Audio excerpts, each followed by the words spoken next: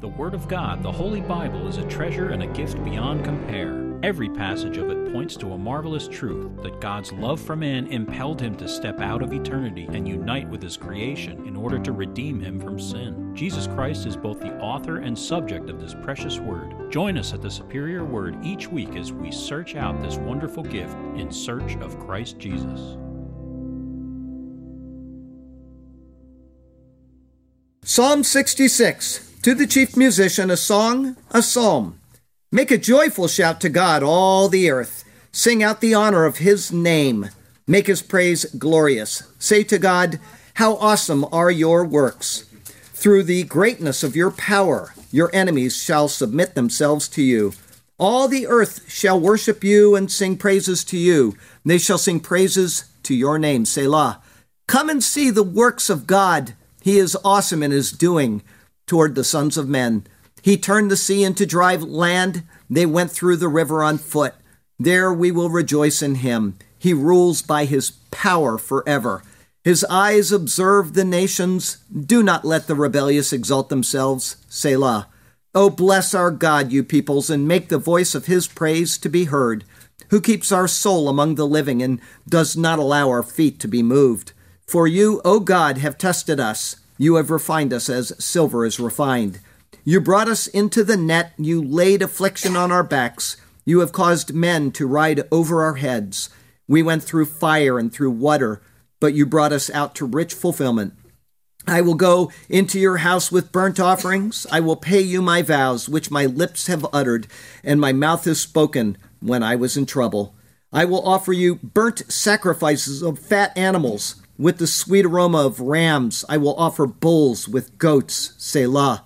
Come and hear, all you who fear God, and I will declare what he has done for my soul. I cried to him with my mouth, and he was extolled with my tongue. If I regard iniquity in my heart, the Lord will not hear. But certainly God has heard me. He has attended to the voice of my prayer. Blessed be God, who has not turned away my prayer, nor his mercy from me. Oh, we're getting into a new book. I almost put the Bible down. We're no longer in doctrine sermons. We're starting today the book of Deuteronomy. It's Deuteronomy 1, verses 1 through 4. This is entitled An 11 Days Journey. Deuteronomy 1, verse 1. These are the words which Moses spoke to all Israel on this side of the Jordan in the wilderness, in the plain, opposite Suf, between Paran, Tophel, Laban, Hazarot, and Dizahav. It is 11 days' journey from Horeb by the way of Mount Seir to Kadesh Barnea. Now it came to pass in the 40th year, in the 11th month, on the first day of the month, that Moses spoke to the children of Israel according to all that the Lord had given him as commandments to them. Today we enter into our first sermon from the last book of Moses. Before we go even one more thought, it must be stated that the law of Moses is not an end in and of itself. It is a part of God's unfolding revelation, which by itself is incomplete. Unfortunately, the Jews as a collective whole still reject some or all of the further revelation of what he has presented to the world. But equally unfortunately, so have many supposed Christians who bear that title in name only. The New Testament clearly reveals that the new covenant has superseded the old. It is done, it is obsolete, it is set aside, it is annulled, and it is nailed to the cross. Christ fulfilled it, he called out, it is finished, and he died, thus releasing us from the bondage of the law. However, this does not mean that the law serves no purpose. In fact, without the law, we wouldn't understand our need for grace. 1,000 times 1,000 points of theology find their basis in the law as well. And of the law of Moses, Deuteronomy holds a very special place. Adam Clarke realized this and penned these words to consider. The book of Deuteronomy and the epistle to the Hebrews contain the best comment on the nature, design, and use of the law. The former may be considered an evangelical commentary on the 4 preceding books, in which the spiritual reference and the signification of the different parts of the law are given, and given in such a manner as none could give who had not had a clear discovery of the glory which was to be revealed. It may be safely asserted that very few parts of the Old Testament scriptures can be read with greater profit by the genuine Christian than the book of Deuteronomy. Clark spoke of the glory which was to be revealed. He certainly is referring to Christ Jesus, who not only came under this law, but who also gave forth this law, taught this same law to the people of Israel, and then who died in fulfillment of it. Without knowing Deuteronomy, we cannot appreciate the life of Jesus Christ, nor can we appreciate the things he said and taught to the people he dwelt amongst. And so, as is right and fitting, we begin our trek today through this marvelous piece of literature known as Deuteronomy. Our text verse comes from Ecclesiastes 12. It is verses 11 through 14. The words of the wise are like goads, and the words of scholars are like well-driven nails given by one shepherd. And further, my son, be admonished by these. Of making many books there is no end, and much study is wearisome to the flesh. Let us hear the conclusion of the whole matter. Fear God, and keep his commandments, for this is man's all. For God will bring every work into judgment, including every secret thing, whether good or evil. I chose these words for our text verse because they speak of goads used to prod us along into an understanding of what God intends for us. In a few minutes, you will hear about a nice pattern, which includes the thought of goads in it. The two fit together so well, it seemed natural to cite Solomon right here. He says that we are to fear God and keep his commandments. Unfortunately, people take verses like that and others from the New Testament, and they misapply them to the Christian. Such is an error in theology, a serious and eternity-changing error. We are to understand all things revealed in the Bible in their intended context. In properly understanding God's dispensations and applying verses in the context of those dispensations, we won't be led down the wrong path concerning what commandments we are to be obedient to and what it means for us when we fail to do so. Let us be sure to take the book of Deuteronomy in its intended context. It is a part of the tutoring that mankind needs in order to be brought to that marvelous gift of grace which is found in Jesus Christ our Lord. And believe it or not, that is even revealed in the book of Deuteronomy itself. The very book which proclaims the laws for Israel also gives us hints and pictures of its own fulfillment and ending. Marvelous, isn't it? It's all to be found in his superior word. And so let's turn to that precious word once again, and may God speak to us through his word today, and may his glorious name ever be praised. I have a couple of thoughts for you today. The first is an introduction. The book of Deuteronomy is the fifth book of the law of Moses and of the Holy Bible. Its Hebrew name is derived from the first words of the book, Eleha Devarim, which literally means these are the words. However, it is generally simply called Devarim, or words. In Hebrew, the word consists of the letters Dalet, Bit, Resh, Yod, and Mem, which numerically equal 256. This is numerically the same as the Hebrew word Dorbon, or goad. That is a word used by Solomon as he closes out the book of Ecclesiastes. As we saw in our text verse today, Ecclesiastes 12:11, the words of the wise are like goads, and the words of scholars are like well-driven nails given by one shepherd. Therefore, we would be wise to use the book of Deuteronomy to goad us into a better understanding of God's wonderful story of redemption as it points to the person and work of Christ. It is also the same numerical value as the name Amariah, or Yah said. As this book is a recounting of the words of the Lord, that is a most apt description of the book's contents. It is also the numerical value of the phrases Le'olam ve'ed, or forever and ever, which is commonly found in Scripture, and Hitiv me'elalim, or to make one's actions good. Both of these in Hebrew have a numerical value of 256. The law stands forever and ever as a witness against man, but one's actions can be made good through the fulfillment of this law by another, if that imputation is accepted. Christ fulfilled it, and we can be granted his righteousness through a simple act of faith. As far as the dating of Deuteronomy, there is, naturally, a dispute as to when this, along with the other 4 books of Moses, was written. However, the conservative and traditional dating can be figured based on when Solomon's temple was built.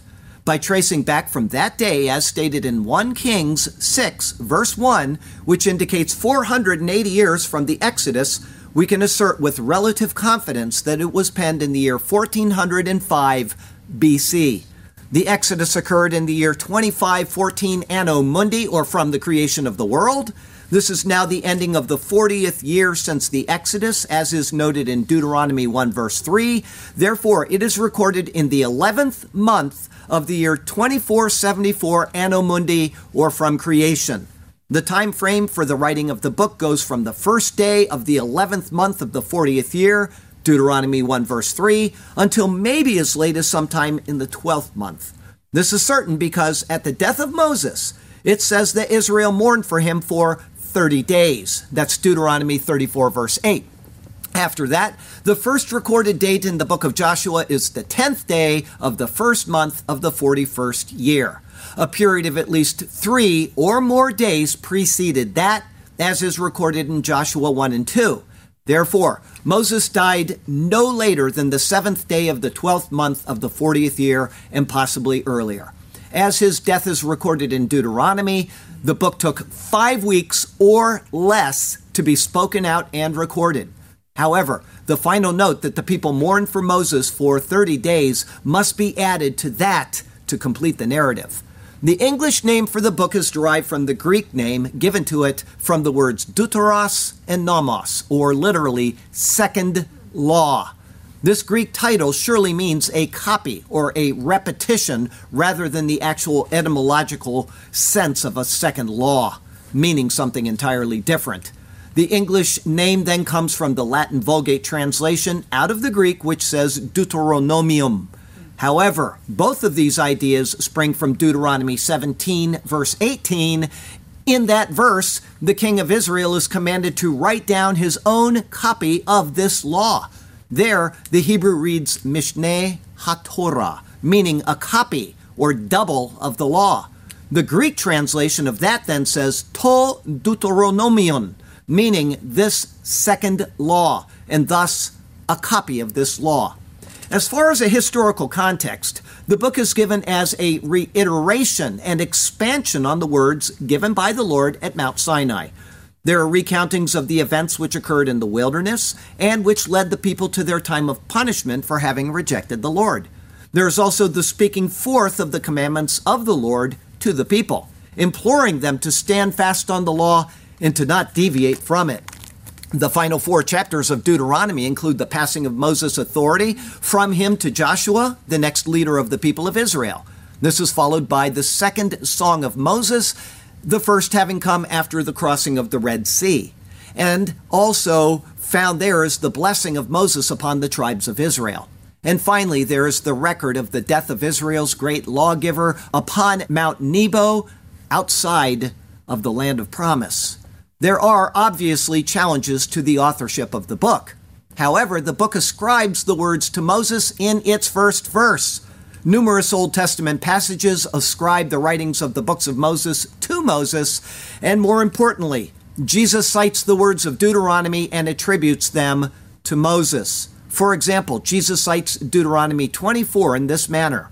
Matthew 19 verses 7 through 9 say, "They said to him, 'Why then did Moses command to give a certificate of divorce and to put her away?'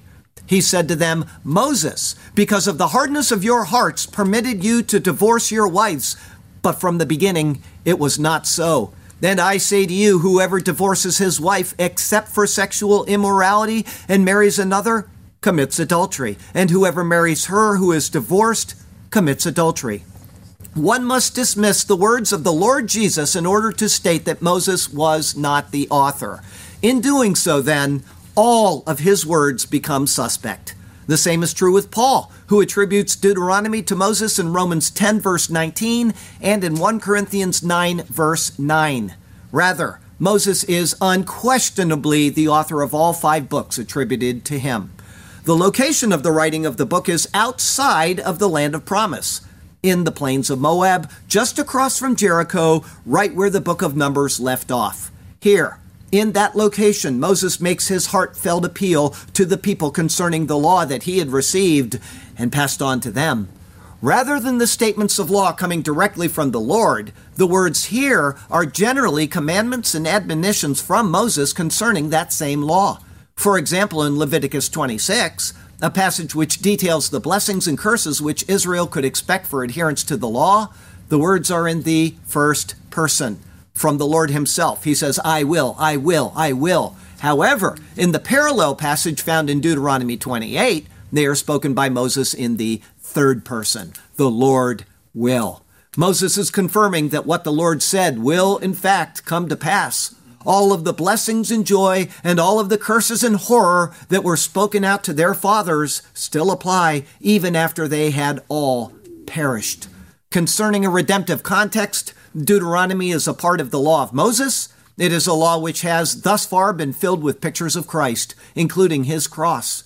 Malachi chapter 4 will state, Remember the law of Moses, my servant, which I commanded him in Horeb for all Israel, with the statutes and judgments. Behold, I will send you Elijah the prophet before the coming of the great and dreadful day of the Lord, and he will turn the hearts of the fathers to the children, and the hearts of the children to their fathers, lest I come and strike the earth with a curse.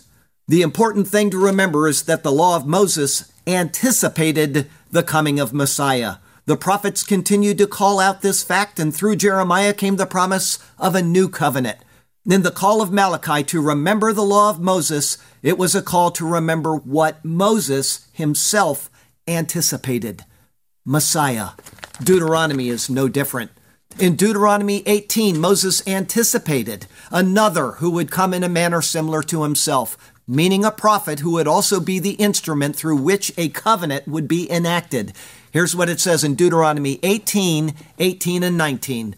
I will raise up for them a prophet like you from among their brethren, and will put my words in his mouth, and he shall speak to them all that I command him. And it shall be that whoever will not hear my words, which he speaks in my name, I will require it of him. This is not an unreasonable analysis. Rather, it is exactly what the people of Israel anticipated as they cited the substance of these words when questioning John the Baptist. They asked, Are you the prophet? That's John 1:21. In other words, Deuteronomy and the laws contained in it were anticipatory of Christ.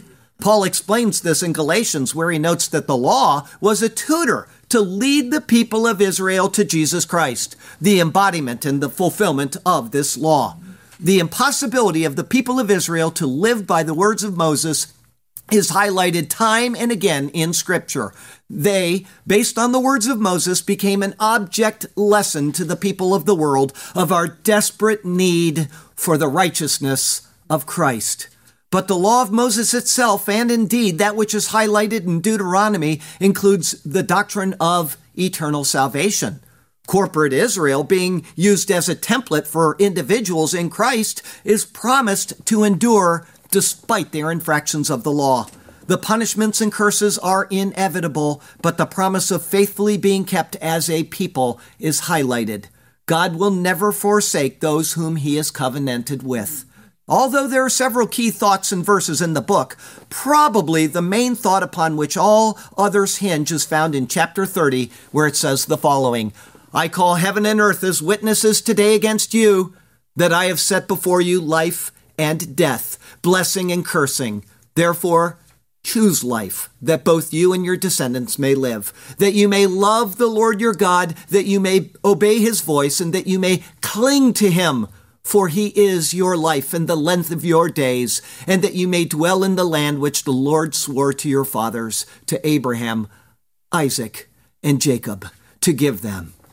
The failure of the people to do what is said there set the tone for all of Israel's history, and it defines the mercy of the Lord in both preserving Israel and in sending the Messiah to accomplish that which they could not do. The first book of Moses, Genesis, looked to the work of God the Father through Christ in creation, directing that creation in the initial process of redemption. The second book of Moses, Exodus, then looked to the work of God the Son in Christ in the actual redemptive process, mirroring his own work countless times. The third book of Moses, Leviticus, highlighted the work of the Holy Spirit, applying the purification and sanctification of Christ to the people of God. The fourth book of Moses, Numbers, highlighted the crucified Savior who rose to lead his people in the wilderness of their lives, ever faithful to bring them along the path of life, difficult as it may be, and despite their faithlessness along the way. This fifth and final book of Moses will highlight the deeds of the Savior who fulfilled the laws which the people will be unable to meet. The infection is too deep, the sin is too prevalent in them, and without Messiah there is simply no hope. But 5 is also the number of grace. Deuteronomy, though being a book of law, something which excludes grace, if taken in the context of Christ Jesus, is a book which literally exudes it. The grace of God is found in the thought that I have revealed to you my standard. Your history will bear out the fact that you cannot meet it, and so I will meet it for you. I offer you the grace of the fulfillment of it in my own Son. In all 5 books of Moses, it is Christ, the anticipated Son of God, who is on prominent display. Nothing is more obvious, and in 1,000 different ways, this should be evident. When the book of Deuteronomy is complete, the person and work of Jesus Christ will stand as a testimony to God's healing of his people through this law, not in their accomplishment of it, but in his.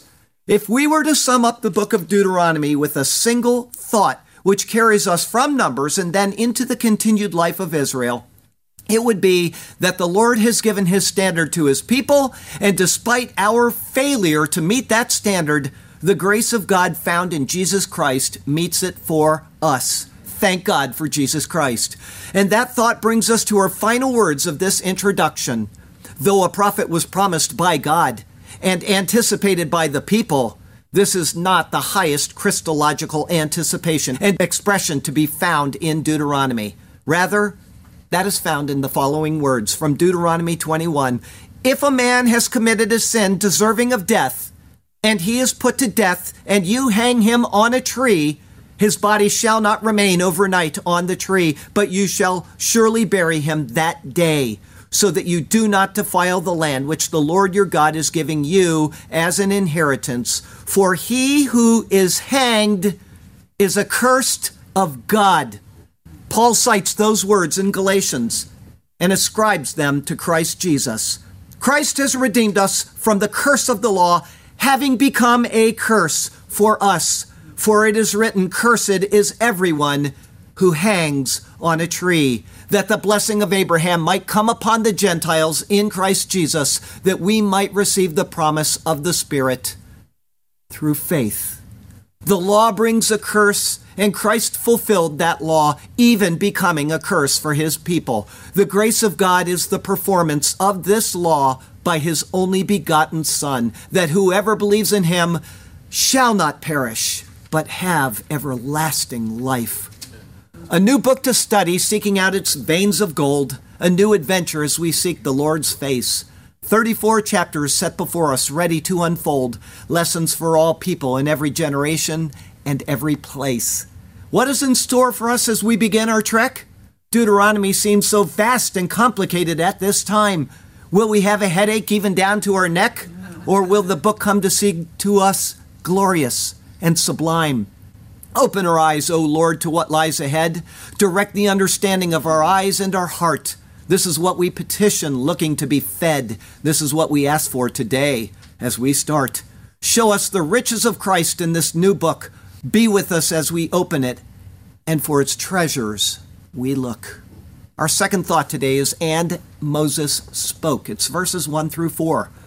The first 4 verses of Deuteronomy are a form of introduction, giving information concerning the author, the intended recipient, the location, a detailed record of how they came to be here, a note concerning the state of the recipient, meaning an indictment upon Israel, the dating, and the events which immediately preceded the now-to-be introduced account. Verse 1, these are the words which Moses spoke Ele ha-devarim asher deber Moshe. These, the words which spoke Moses. As we saw in the introduction, the second word, devarim, or words, is the Hebrew name of the book Deuteronomy.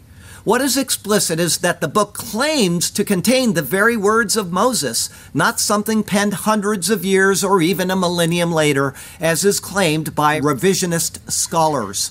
Moses spoke out these words, and they were recorded at the time he spoke them out. Also, the statement, "these are the words," are used to make an attachment of this book to the previous books. It is a continuation of the narrative which began in Genesis and now moves forward in time. Moses, or he who draws out, pictures Christ, who draws out the words of the Father. As he said in John 14:24, "He who does not love me does not keep my words, and the word which you hear is not mine, but the Father's who sent me." Verse 1 continues, "To all Israel, El Kal Yisrael," to all Israel. The recipient is Israel collectively. Though they may have only been spoken to a scribe who penned them or to a group of leaders who sat as he spoke, the intent is that they are meant for the ears, understanding, and action of the collective whole. The importance of this is that despite the punishment of the fathers, all who died in the wilderness, with the exception of Joshua and Caleb, the collective whole remained as one and was gathered together before their lawgiver. As the wilderness wanderings clearly reflected the years of punishment and exile that Israel faced after the coming of Messiah, this is a note of the faithfulness of the Lord to keep Israel collectively united as a people and to bring them to the point where they will, in fact, collectively enter into God's promised rest. He has kept them for 2,000 years. They are put back into the land of Israel at this time, and the pictures are fulfilled in what God is doing through them right now in redemptive history. Verse 1 continues, "On this side of the Jordan, Be'ever HaYarden," inside the Jordan. The reference, as always, is from Canaan. Therefore, it should read, "on the other side of the Jordan," or at best, "on the side of the Jordan."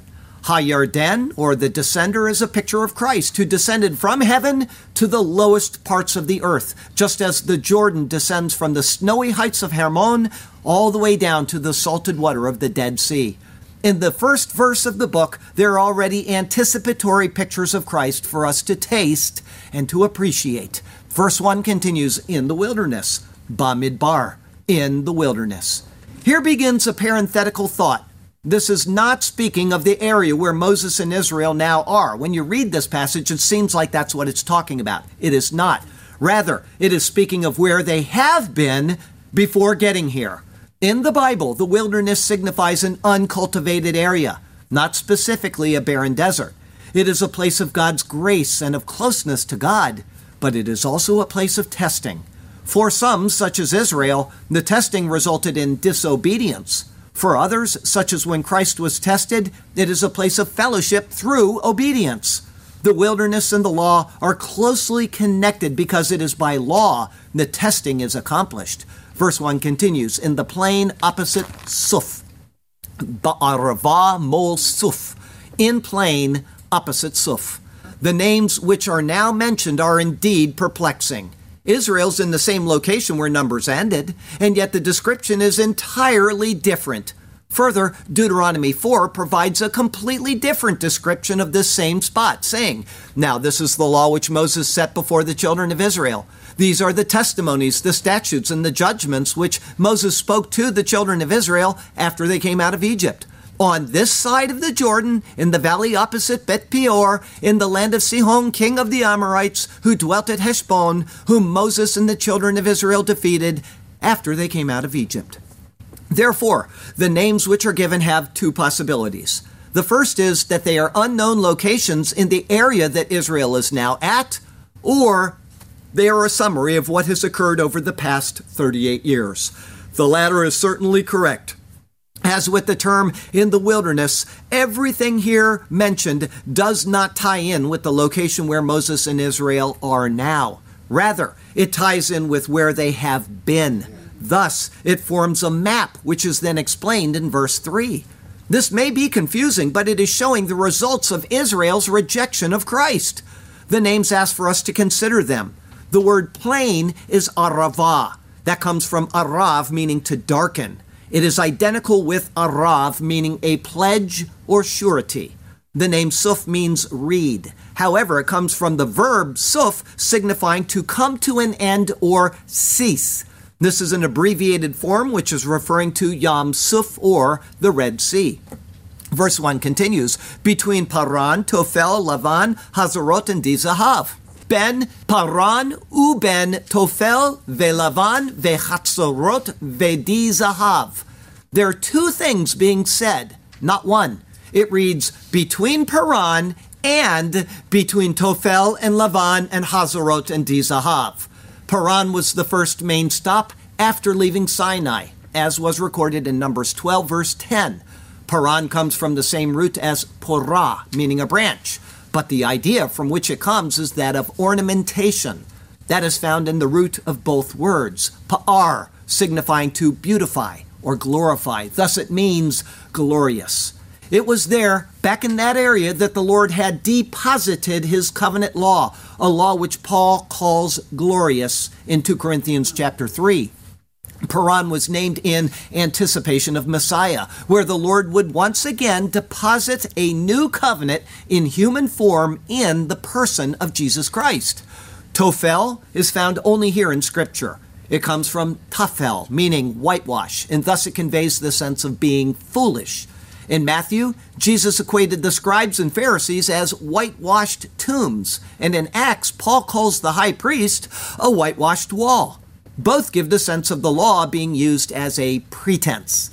Laban comes from Lavan, meaning white, but that comes from a word which signifies a brick, because bricks whiten as they are fired. The word has consistently, from the beginning of Genesis, pictured works. Hazarot means villages, and it implies a place of many people. It was seen in Numbers 11:35. And finally, Dizahav is actually two words which signify abounding in gold. It is only seen this one time in the Bible. Gold usually gives the imagery of the divine, of the eternal nature of things and holiness. However, here it carries another signification. And so we have 6 named places which are given to draw a map of the plain which Israel trekked on their way to Canaan, but which is recorded in reverse. Paran, or glorious, is on one side to their right, and the other locations are on the other side to their left. All of this is said to be opposite Suf, meaning opposite the Red Sea. The Red Sea of this verse and Mount Seir of the next verse are both stated together in verse 2:1. Therefore, there must be a picture being given. Before Israel enters the recounting of the law, a recounting of what occurred before they arrived at their current location will take place. In the wilderness is speaking of their time after leaving Sinai. The wilderness signifies a place of God's grace and yet of testing. It is in the plain, a place of pledge or surety. Think of Israel under disobedience for 2,000 years, and yet God pledged to them that he would always keep them as a people. They will reach their goal even if there is an extended delay before it comes. It is opposite Suf, the place of ceasing, or the end, which speaks of the end of their bondage in Egypt.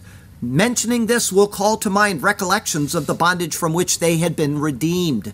And it is between Paran, or glorious, and between whitewash, works, villages, and abounding in gold. Everything looks to the nature of the law and how it is contrasted.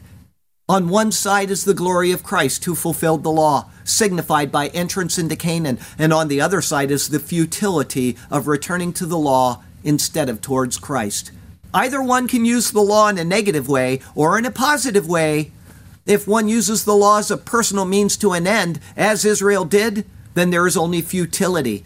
But if one uses the law as a means of learning and having it lead to Christ, who embodies the law, then there will be reward. The law doesn't change either way, but the destiny of the person does, based on how he uses it. In other words, what the specificity of all of the locations and geographical descriptions is pointing to is the need for Christ, the only one who is able to do the works of the law. It is trust in him and in his works, and only that, which can satisfy. The final place mentioned, Dizahav, or abounding in gold, is actually the starting point. The locations to the left of Israel work backward in direction, as if Israel is turning from the Lord and back to the law. It takes the reader back to Sinai, where the people worshipped the golden calf. At that time, Moses took the calf, crushed it to powder, and threw it into the brook that came down from the mountain. There he made the people drink of the water which bore the sin of their idolatry. Hence the place was abounding in gold, as the name implies. As one can see, Paran to the right looks to the promise of Christ, while Tophel, Lavan, Hazarot, and Dizahav to the left look to life under the law and apart from Jesus Christ. The indictment for rejecting Christ is next seen. Verse 2, it is 11 days' journey from Horeb by way of Mount Seir to Kadesh Barnea. Distances are computed based on how long they take to travel.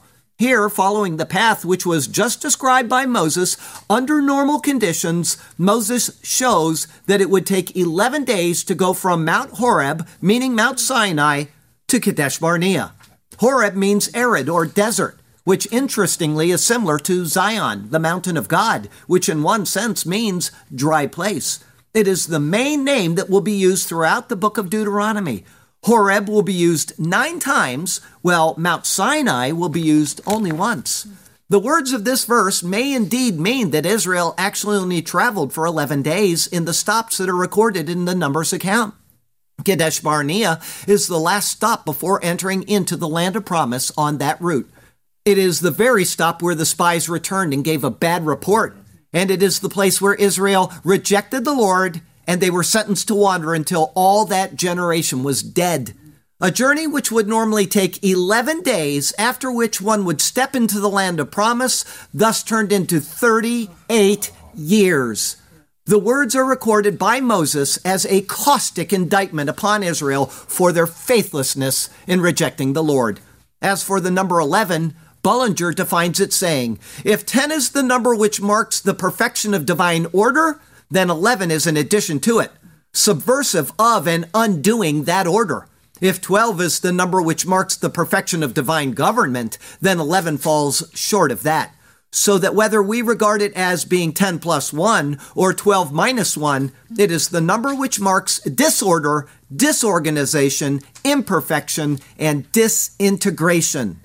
If Israel had simply believed the Lord and trusted his word, on the 12th day, they would have walked into the land and begun to subdue it. And such is true with Israel when they rejected Christ. If they had simply believed the word and received their Savior, they would have entered the promise. Instead, they found 2,000 years of disorder, disorganization, imperfection, and disintegration.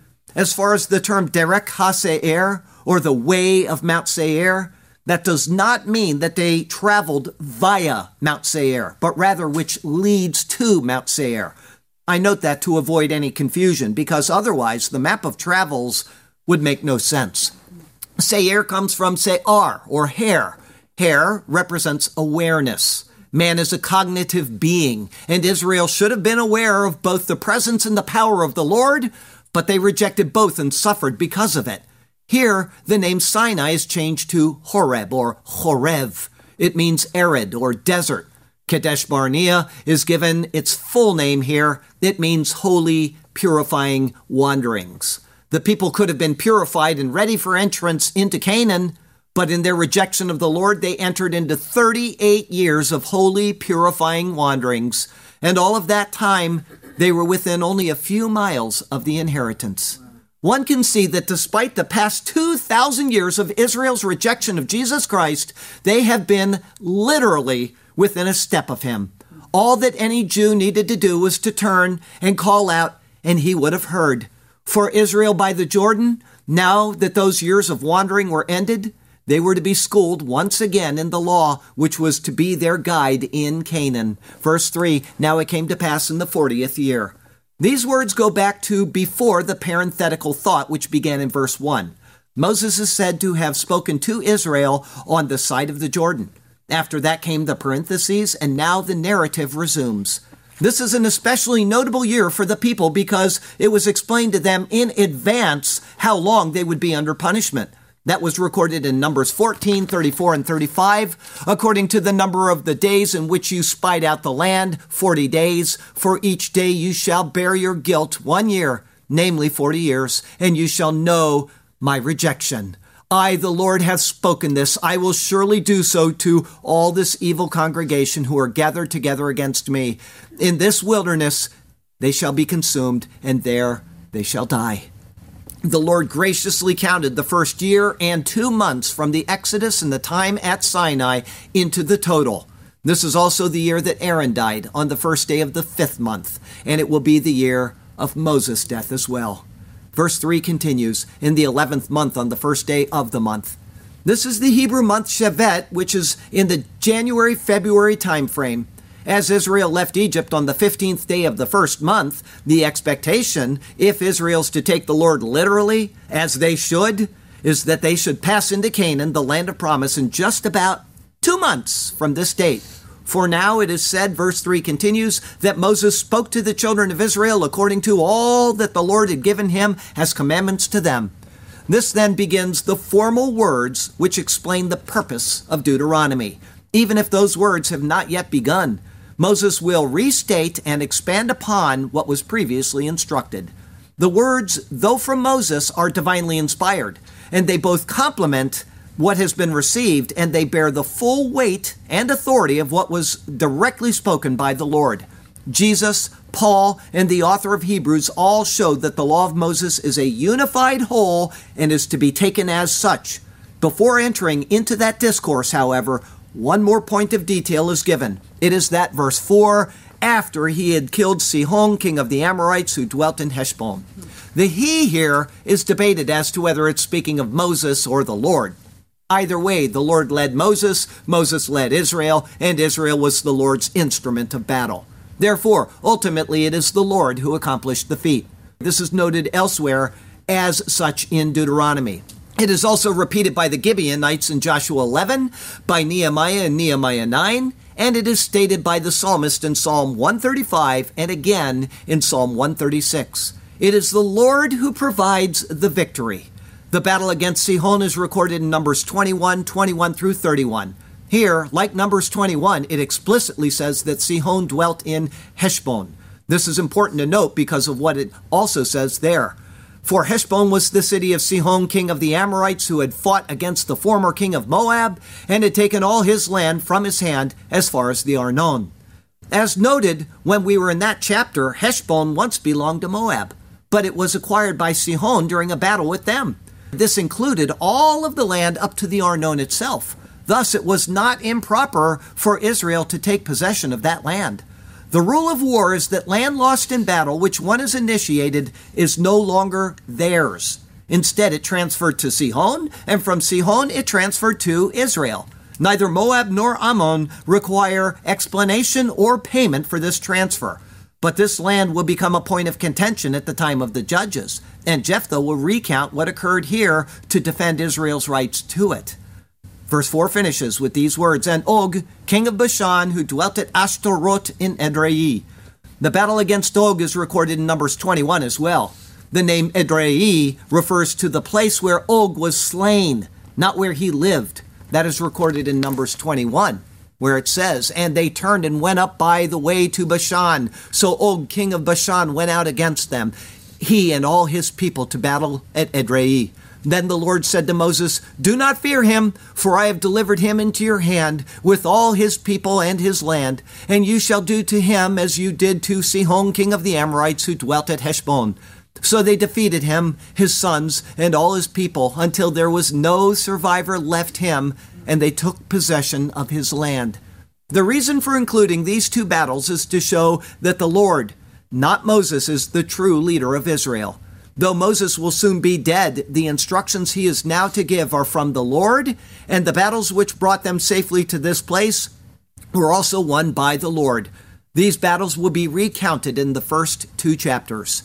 The Lord led Israel all the way through their time of punishment, preserving them despite their rejection of him. He then defeated any enemies that could have potentially stopped them from entry into the promise. No obstacles at all remained, and all they have to do is listen to the words of the Lord, accept them in light of Christ's fulfillment of them, and then put the law behind them, signified by the coming death of Moses. From there, they will be prepared to advance through the descender, meaning Christ, and to receive their inheritance. Though these things are yet future for Israel, they are sure to come about. The book is written, and it shall come to pass. Until then, God has been working out salvation on an individual basis for both Jew and Gentile. It is offered through what these many types and pictures look forward to, Jesus Christ. It is He who can bring the weary soul to its place of rest, and it is offered through a simple act of faith. In faith, we receive His accomplished work, and in faith, we will be carried through to our meeting with Him some wonderful day. As this is so, have faith, call on Christ, and be reconciled to God through Him. The entire point of what I've been saying for the past 30 or 40 minutes of this sermon is that Jesus Christ is the fulfillment of the law of Moses. Moses is going to die where? In Jerusalem? No, he dies outside of the promise because he represents the law, and the law has no part in the promise except as it is fulfilled in Jesus Christ. We are of faith in Christ and of faith in Christ alone and in His fulfillment of it. If you reinsert works of the law into your theology, if you say, I must be circumcised, I must observe a Sabbath day, I must not eat pork, or I must observe the feasts of the Lord, or any other law from the law of Moses, it is a self-condemning act because you are not trusting in the fulfillment of those things by Christ. Why do you think He went to the cross? Because He lived the perfect life that you and I cannot live. And then He gave His life up in exchange for our sin. And He says, if you just come to me, I have fulfilled it on your behalf, and I will give you my righteousness. You cannot obtain the righteousness of God by observing works of the law. It is impossible. And all you do when you attempt to do so is you offend God. You slap God in the face because He already did it through the giving of His Son. That doesn't mean that we aren't to observe the laws which are given in their proper context. That's why we have what's called a New Testament.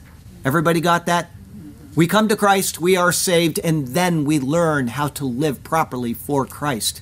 Each box is categorical, and each box must not be mixed up with other boxes in theology, lest our theology is unsound. Please come to Jesus Christ. Please be saved by His shed blood, and forsake your deeds of the law in order to impress God. That's what I would ask you today. Our closing verse comes from Galatians 3. It's verses 10 through 12, right from the mouth of Paul. For as many as are of the works of the law are under a curse. For it is written, cursed is everyone who does not continue in all things which are written in the book of the law to do them. But that no one is justified by the law in the sight of God is evident. For the just shall live by faith. Yet the law is not of faith, but the man who does them shall live by them. Everybody got that? Christ did them. He lived by them, and He gave His life up in exchange of them, and He became the curse of the law so that we could be redeemed from the law. Theology matters. Doctrine matters. Next week is Deuteronomy 1, 5 through 8. I said 3 verses. I always do that. I say 5 through 8, and I say 3 because my brain is small. Instead, it's 5, 6, 7, and 8. Okay, I was talking to Linda in the Bible class, and I said it's only 3 verses. I never count the first verse when I've got the worst problem in my head because of that. 5 is a number, by the way, 6, 7, and 8. Okay, Deuteronomy 1, 5 through 8, something they were to do, but which they rejected out of hand. It's entitled, Go In and Possess the Land. That'll be our second Deuteronomy sermon. And guess what that's picturing? Receiving Christ by faith. All they had to do was by faith walk over the border into the land of promise. And they would have been given the promise. They would have entered into God's rest. And they rejected that, and they walked for 38 years. And when the picture was fulfilled in Christ, they rejected Him, and they've been wandering for 2,000 years. Now, by the faithfulness of God, He has brought them back into this land of Israel, and He has given it to them. And the fulfillment of the ages of redemptive history is right there in front of us. We're at the cusp of great things. The Lord has you exactly where He wants you. He has a good plan and a purpose for you. but he also has expectations of you as he prepares you for entrance into his land of promise. So follow him and trust him, and he will do marvelous things for you and through you, okay? I've got a question before I give you our poem, our long poem. It's 4 verses today. I've got a question followed by a bonus, okay? First, how many chapters are in the book of Deuteronomy? 38, 45, what? 27. Okay, y'all failed. I said it twice in the sermon. It's 34.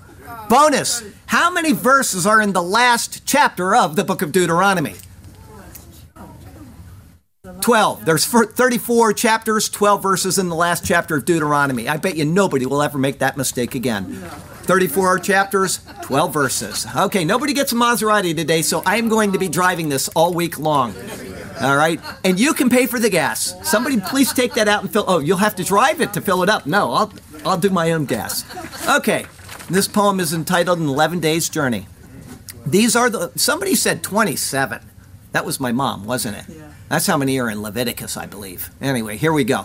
11 Days Journey. These are the words which Moses spoke to all Israel on this side of the Jordan, in the wilderness, in the plain opposite Suf, between Paran, Tophel, Lavan, Hazarot, and Dizahav, is where he made his address. It is 11 days' journey from Horeb, as we now know, by the way of Mount Seir to Kadesh Barnea, is how to go.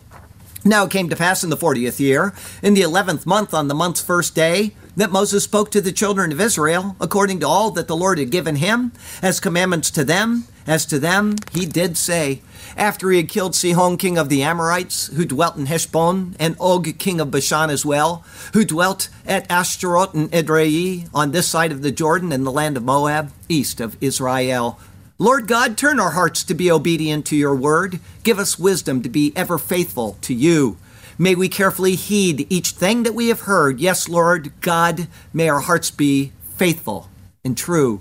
And we shall be content and satisfied in you alone. We will follow you as we sing our songs of praise. Hallelujah to you. To us your path you have shown. Hallelujah. We shall sing to you for all of our days. Hallelujah and amen. Now, instead of saying my own prayer with my eyes closed today, I would ask that you would all bow your heads as I read a prepared prayer to close out our observance of the National Day of Prayer for 15 March 2020.